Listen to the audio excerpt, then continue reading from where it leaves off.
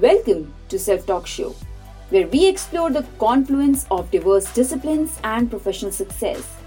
I'm your host, Mithali Ohri, and today we are diving into the fascinating fusion of martial arts principles and executive leadership with a renowned expert and author, Brent Earlewine. Our guest, Brent, brings a fresh perspective to leadership development, drawing from over 35 years of martial arts practice. His experiences in the dojo haven't just shaped combat skills, but also cultivated a unique set of leadership traits, an unshakable command presence, a calm and centered demeanor under pressure, unwavering confidence, and a laser-focused, results-oriented mindset. His journey from the dojo floor to the corporate boardroom has been chronicled in his book, Executive Edge, The Martial Arts Blueprint for Executives. Join me as we unlock the secrets to mastering leadership through the wisdom of martial arts. Let's delve into this transformative conversation. Brent, welcome to Self-Talk Show. Good afternoon, Mithali. Brent Earlewine here, Quantum Channels. So I appreciate the opportunity to be a part of your podcast. Well, it's a huge honor to have you on my podcast. And I'm super stoked to begin this interview. I'm sure our listeners today will depart with a wealth of wisdom, abundant learning, and a huge dose of inspiration. That pumped up energy, that hell yeah, I am going to follow Brent's advice and work even harder toward my goals and success. So without further ado, let's kick off this interview. Could you share the story of what first sparked your interest in martial arts? How did that initial inspiration shape your enduring 35-year journey in this discipline? And how has it influenced your approach to leadership and personal growth? It's a great question. I mean, when I originally got started in martial arts, now going on almost 36 years and counting, it was originally just a fascination with martial arts in general, different cultures, different ways to approach. And the reasons I think way back then were vastly, vastly different than what my life looks like now. What happened is initial fascination, go chase something down. And then once I got into it, it was something that I really fell in love with for a lot of reasons. One of them just being, the physicality of it, to the exercise, to things that were exotic in terms of concepts and applications. As a young man, there was also, kind of that aspect of the, quote unquote, fighting piece of it. That has disappeared certainly very much over the years. And it stopped being a hobby for me a really, really long time ago. And it's now become a part of my life. So I've owned and run a full-time school on my own for the last 25 years, celebrating 25th year here in December of 2023. So I've had an opportunity now over the last 2.5 decades to really make that shift that originally it was for myself. And I think this is probably one of the biggest changes over the years is, I was studying for myself, learning for myself, for my own skills, my own benefit. And then somewhere along the way, it starts to shift on purpose. I mean, some of that is how the arts are structured, that as you increase in ranks, you start to learn how to give to other people. So you get into assistant teaching roles, and then once you get to mastery level, it is still about being a student for yourself, but it flips and becomes much more about those that are coming up the path behind you. So you end up being an instructor, a mentor, and you're really there to help other people along that path. One of the things that I've thoroughly enjoyed now as I've gotten deeper into it, moving into, towards the, hard to say this, almost the 4th decade of studying and training in martial arts, that seeing the changes in other people's lives suddenly has become really much more enjoyable to me. And it's been amazing to see people that have come through the front door of my own dojo and what their lives look like professionally and personally, and seeing them grow and change. So I've seen that journey for myself, but then seeing it reflected in other people has just been amazing as I've gone. So original fascination, but really now about an opportunity to change other people's lives. I'm firmly convinced that martial arts are one of the few places that people can become really the best version of themselves. So it certainly worked for me, and continues to work for me. We're never perfect. We're always polishing that mirror and trying to be a better version of ourselves today than we were yesterday. But having an opportunity to do what I can in somebody else's lives to help them go through a similar process has been extremely rewarding. Wow, Brent, that is beautiful. And many, many congratulations to you in advance for the 25th anniversary of your school. In your book, Executive Edge, you bridge the gap between martial arts mastery and executive success. Can you give us some insights into how the principles of martial arts can be applied to career development and leadership in the business world? Well, I think there's multiple answers to this. This is a really deep subject. The first one is a couple of things that I would call out. The first one being really kind of alignment on what your goals are, where do you want to get to. So inside the dojo, typically you've got pretty clear delineation on what your goals are, what you're trying to learn, what you're required to basically show back that you've absorbed that skill set. But what's buried underneath that is the ability to be very, very focused. So when you're trying to not only learn a new skill, but then absorb it, internalize it, and then trying to repeat it. So in other words, physically manifest it again, right? So you see your teacher show you something, you have to try to internalize that information, and then you have to try to repeat it with your own body. There's a whole process there that you have to go through, and it requires a fair amount of focus. Otherwise, you won't internalize that skill, and you certainly won't internalize that skill at any sort of mastery level. There's a model that we use and that I refer to in my school and my dojo all the time, which is really the 4 stages of competence. It's a model that's been around for a while from a learning perspective. It applies absolutely in the dojo for martial arts. It also applies, I think, very much in career skills. And essentially, if you go through anything from a beginner to a level of mastery, you're going to go through these 4 stages of competence. The first one is unconscious incompetence. You don't know what you don't know. Another term you might hear is an unk, unknown is what that stands for. And the idea is you don't even know what you have no clue about, or you don't know what you don't know. And that's where most people start, vast majority will, when they walk through that front door of the dojo. Or if you think of somebody that's just getting started in their career, they really just don't know what they don't know. And through practice and perseverance, then you start to move through the other stages. The next stage is conscious incompetence. You start to have an awareness level that you start to realize what you don't know. You start to see the depth there, and you start to say, all right, I hear the words that you're telling me, but I physically can't repeat that skill, or I can't do that skill. But at least I have a clue or an idea that I don't know how to do whatever it might be. And then the third stage is conscious competence. I can do the thing, but it requires for me to pay attention. I have to work at it. I have to consciously think about whatever the skill is, or whatever the motion is. So it's a skill that I've acquired, and I'm able to repeat and show and manifest, but I really have to think through it with my conscious mind. And then eventually you get to the 4th stage, which is what we would consider the mastery stage. And the mastery stage is unconscious competence. You'll hear terms like muscle memory is a really good one that most people can kind of relate to, but the idea is you no longer have to consciously think about the skill, physical or otherwise. If it's in the dojo, it's going to be physical, mental, and spiritual as well, but another discussion. But essentially, you can perform, you can show, you can manifest the skill, and you no longer have to really think about it. It's something that's embedded in your person, it's embedded in your psyche, and you can call it up at will without having to think about it. So those 4 stages of competence, I think, is one of the critical pieces that's common between the martial arts study as well as career development. That's indeed very enlightening. I now understand the similarity between martial arts and career development. We all do. Thank you for that wonderful explanation.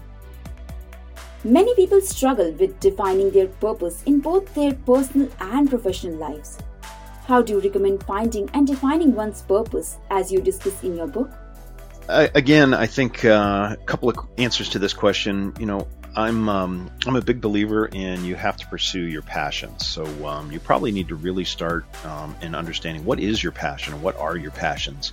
What are the things in life that are attractive to you, interesting to you, that even if you're not sure long term, you need to start somewhere. So what are the things that are bright in your life that really stand out as, oh, I think I might want to pursue that in some way, shape, or form, whatever it might be. Could be professional skills. It could be a career path. It could be a hobby. It could be an interest. It could be, whatever the case may be. But really starting with what do you think you're passionate about? And attached to that is also really your motivation. If you're passionate about something and you're really interested in something, whatever the topic might be, you'll inherently have a motivation to go pursue it. The tough part there is long-term motivation is much more difficult. Short-term motivation is pretty easy. As human beings, we, nice new shiny object, we'll go chase it for a while.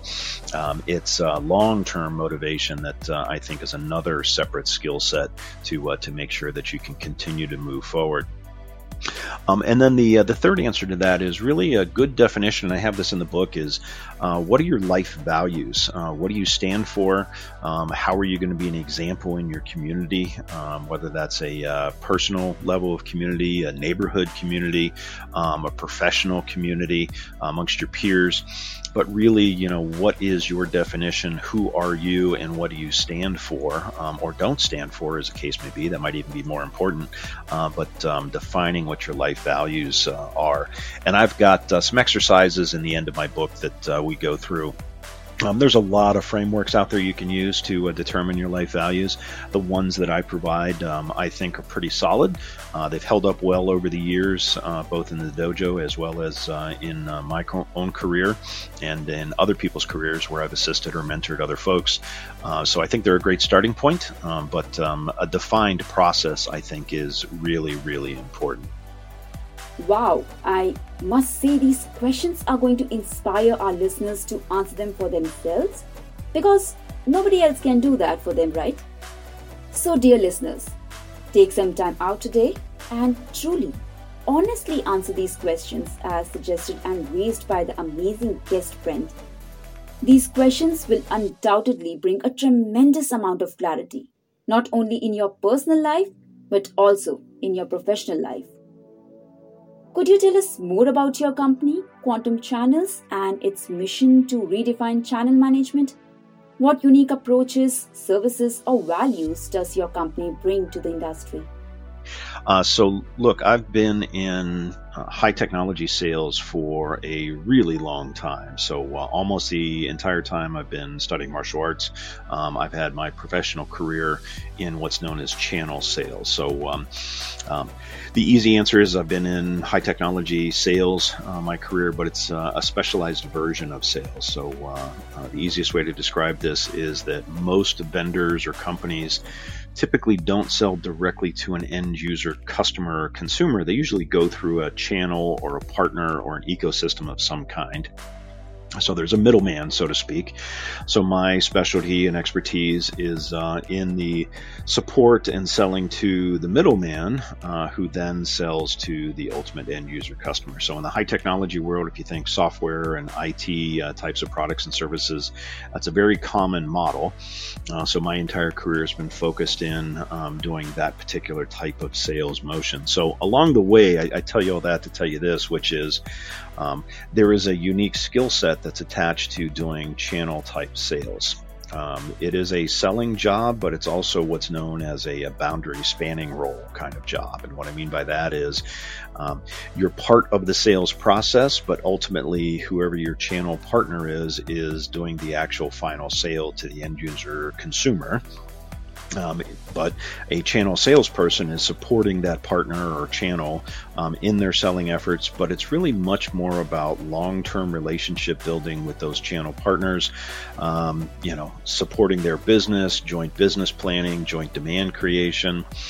So very, very specific skills. And part of my motivation for Quantum Channels was that I was finding myself over the years where lots of companies, vendors, software companies, they were training their channel teams on selling skills, but they were not providing professional channel management selling skills. And there is a distinct difference between those two, both as a role definition as well as the skills required to do that at a high level. So that was originally why I launched Quantum Channels, was to provide selling skills, modules and workshops, specifically to help people that were doing channel type of sales roles be better at what they do, and giving them very specific skills training that they could use in their day-to-day jobs. And then along with that, because I've done so much with channel partner programs, channel marketing, channel team design, channel strategy, at very high levels in my industry over the last several decades, I also engage with vendors and software companies to help them with their channel programs and channel strategies. So I do fractional engagements. So it's very common that companies will reach out to me and basically say that, hey, we think we want to start a channel team, start a channel program. Can you help us map that out? Or, hey, we already have a channel program, but we need to tweak it and fine tune it. Can you give us a sanity check? Can you steer us in the right direction? And everything kind of in between. So those are the two major pieces for Quantum Channels. Thank you for introducing us to your awesome company, Quantum Channels, and explaining the concept of channel management. Discipline, patience, and perseverance are key elements in martial arts, and you suggest they can be applied to professional success. Can you share some practical tips on cultivating a strong foundation in one's career through these principles? I'll start with courage. One of the dynamics throughout my life that came from the dojo floor is having the courage to basically take a leap in my professional career, even though I didn't know or wasn't convinced if I had the skills to deliver against that leap and new position. So having the opportunity to do it. Certainly, people along the way have offered me lots of great opportunities to grow and expand my skills, but you have to have the courage to actually take that step. I've run across so many people in my professional career, unfortunately, that were, of the opinion if they didn't already have mastery of it, they didn't, they wouldn't even apply for a position, or they wouldn't put their hat in the ring to be considered for a position. And my feedback is, you always need to be on a growth path and learning new skills and expanding the skills you already have. And the only way to do that is to stretch and expand through new responsibilities, new positions. And you really got to get out there maybe where you're uncomfortable a little bit, and or even scared on the inside, and going, yeah, I don't know if I can do this. But along the way, you dedicate yourself and you do figure it out. And hopefully you're given the opportunity and the support, training, what have you, to actually execute against it. But you have to take the leap. And I think courage is a really big piece of it. When you're on the dojo floor, look, you've got people that are, punching at you, kicking at you, throwing you around. Make no mistake, at a personal, physical level, it takes a lot of courage to do that. Multiple nights a week, every month, every year, and you have to expand your skills, and again have the courage to continue to move forward. The other thing that I see is integrity is critically important. We'll probably talk about this a little more in key leadership qualities, but at the end of the day, on the dojo floor, there's nowhere to hide. And what I mean by that is you are really staring yourself in the mirror, and you can either do it or you can't do it. There's nowhere to hide. Nobody else is going to do it for you. You can't go stand in a corner and hope for the best. You're going to be in the moment, and you're going to have to perform and execute and manifest whatever your training is. And if it's not working, it's going to be readily apparent to yourself, to your training partner, to your instructor, that you still have some work to do from a skill perspective. So you have to have integrity for yourself. In career, integrity is the only thing that I think you carry with you long term, between jobs, between companies. is who you are as a person, and what you stand for. And having the high levels of integrity is critically important, that people know that they can trust you, that you can do the job that you say that you are going to do. You deliver against your promises and your commitments. So having that integrity, I think, is critically important. And then really, taking a look at, there's one thing at a time, and I'll probably expand on this in a couple of minutes, but really having that focus in the moment on what is the task at hand. Well, I'm thoroughly inspired and agree with every word you said, Brent. The essence of courage, integrity, and staying focused in the moment is crucial. Qualities that one must absorb and implement. In your book, you discuss the martial arts master's 10 key leadership qualities for success. Could you highlight a few of these qualities and explain how they can be applied in a business or leadership context? I think a leader has to set the vision. There's a lot of leadership books, a lot of leadership theories, and I think it really boils down to only a couple of things. I have 10. I think what I have outlined in my book are at least the baseline, table stakes leadership qualities. They are certainly the ones that I've seen translate very well between the dojo floor and in my professional career. But I do believe that a leader is setting the vision. If I'm a high-level instructor in the dojo, I'm setting the vision for my students. I'm setting the vision for my school. I'm setting the culture on how we interact with one another, with the levels of respect, how we treat one another. And if you go from school to school, if you look at different martial arts studios or schools, you'll see that culture and that vision will be vastly different between each one, because at the end of the day, they're run by human beings, and human beings are going to have a different approach on life. Not all of them positive, unfortunately.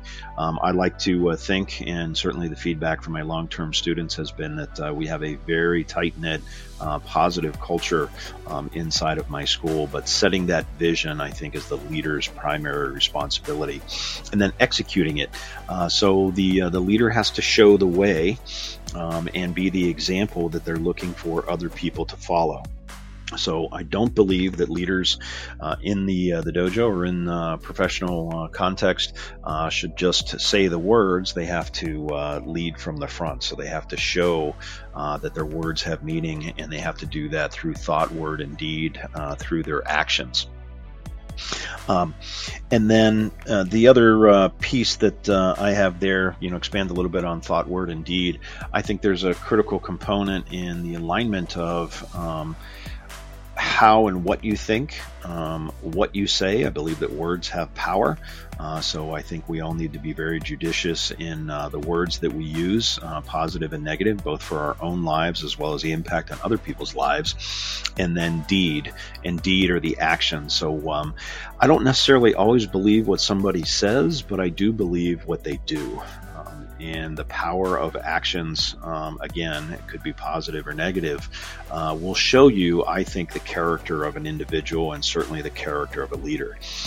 If they just pay lip service to concepts or thoughts or words, but their actions don't really back it up, then I may not trust them long term. So the thought, word, and deed alignment, I think, is a very important piece, not only in leadership but also on how it translates between the two.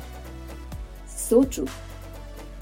Can you recount a particular success story or real-world example that highlights the impact of your approach to channel management and leadership development in your career or at Quantum Channels? I can. I would say that there's a concept in the book, in the martial arts community, especially Japanese martial arts, called Fudo Shin, and loosely translated, it's about having a calm, centered spirit.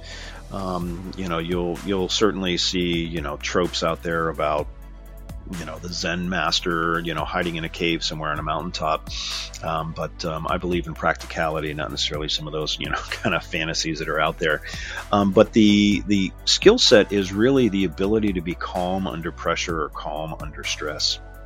And martial arts is one of the few ways that I know how to cultivate that kind of mentality. And when things get emotional, things get a little rough in a professional setting, the ability to not react emotionally, the ability to hold your own center, and the ability to respond in a calm, cool, and collected fashion is a really important skill, I think, especially if you think through in terms of high stakes negotiation. As an example, I've certainly been in lots of examples in my career. You're in a conference room, you're negotiating a contract.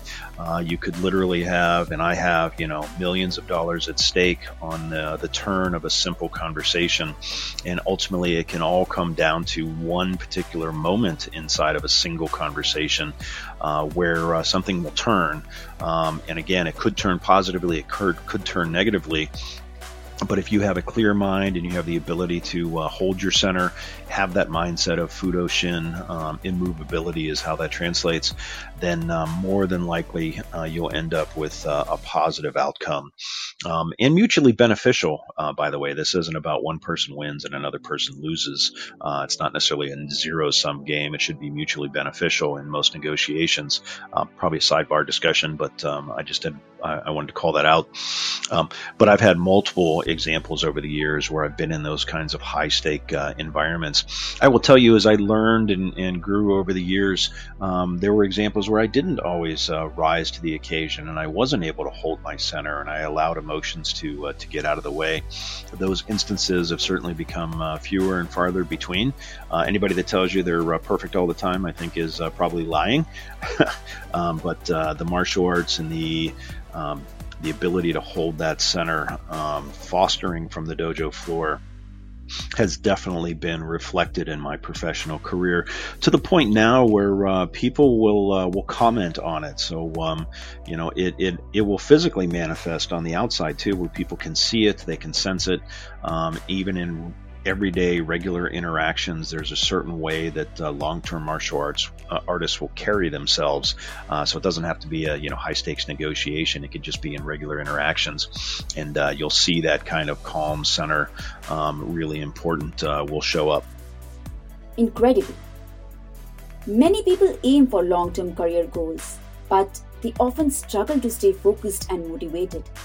What advice do you have for setting and achieving these goals effectively? Well, look, I think there's some easy answers, and I think there's some tough answers on setting and achieving long-term goals. I'll start with the martial arts. When I first walked into a dojo floor, my initial goal was literally to just get through the first class. And then eventually my goal became I wanted to get the first degree black belt.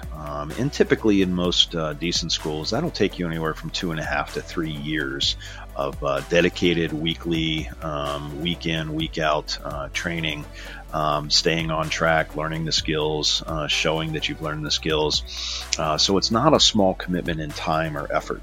And at the time, I thought black belt was, light years away. It was going to take me so long to get there.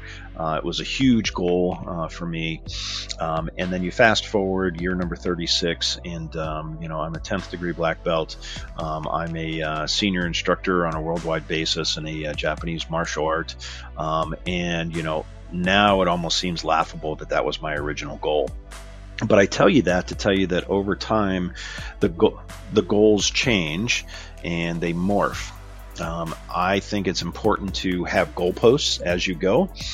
So if my original goal was, 2.5, 3 years away, I had goals in between today and 3 years from now. I had a goal to get through this week. I had a goal to get through the next belt rank. I had the goal to get through the next test. I had the goal to get through the next seminar, or, you name it. So breaking it up into smaller chunks while still maintaining visibility for the long-term goal, I think, is one of those skill sets that has to be developed. And that certainly applies in career as well. Early in my career, I was very clear that I loved the channel sales aspect. specifically in high technology, so I knew that's where I wanted to be. And as I progressed, I started to identify a long-term goal of being a senior channel leader in a company, whether it was at the one I was at that particular time or potentially another one as I moved forward in time. But I established mentorship relationships with people that already had that job, and I outlined with them what are the steps between here and there. That led me down the path of getting my MBA. That led me down the path of special projects. So again, a long-term goal, but I had short-term goals or goalposts that I could focus on, execute against, while still maintaining that long-term view. And then I think you need to celebrate the milestones as you go. In martial arts, that kind of happens naturally through a ranking process. So if you don't study, you'll see, colored belts or specific ranks. And those ranks are actually fairly new in the martial arts, probably dating back to 1920s, 1930s. The founder of judo actually implemented ranking system, the idea of a black belt. Previously historical martial arts, especially in Japan, they didn't have a belt ranking system. They had a different system. They had a menkyo or certificate kind of licensing system. But the point being that as you study, as you progress, as you prove you've got the skills, there's recognition and celebration. And I think you need to do the same thing as you go through your career, celebrating that new position, celebrating that win, celebrating if you're in sales, you got that deal, you got that purchase order, having that celebration internally and externally to acknowledge the hard work that you put into that effort. And then the last thing that I'd say there for long-term goals, it's easy to get overwhelmed. Like I said earlier, human nature, everybody gets excited about something that's new. I see this all the time when people are brand new to the dojo. They come in the first day. They're coming to every single class. They can't get enough of it. And then somewhere around the 6-month mark, they start to get burned out because that initial excitement starts to wear off, and then now you have to find the internal motivation for long-term goals. So what we talk about in the dojo is what's known as the beginner's mind. You have to always look at everything like it's brand new to you, or look at something as if you're a beginner and you've never seen it before. Or another way to say it is you always have to be a student. There's always something to learn. There's always some new angle to view it through. And having that beginner's mind will keep you motivated and will keep it new and fresh, even if it's something you've done. And there's certain techniques that I've done 20,000 times, 30,000 times, you lose count. I always find something new in the most simple foundational technique that I didn't see before, because I always look at it through fresh eyes, or I look at it with a beginner's mind. Brent, these are some brilliant pieces of advice that you have just shared.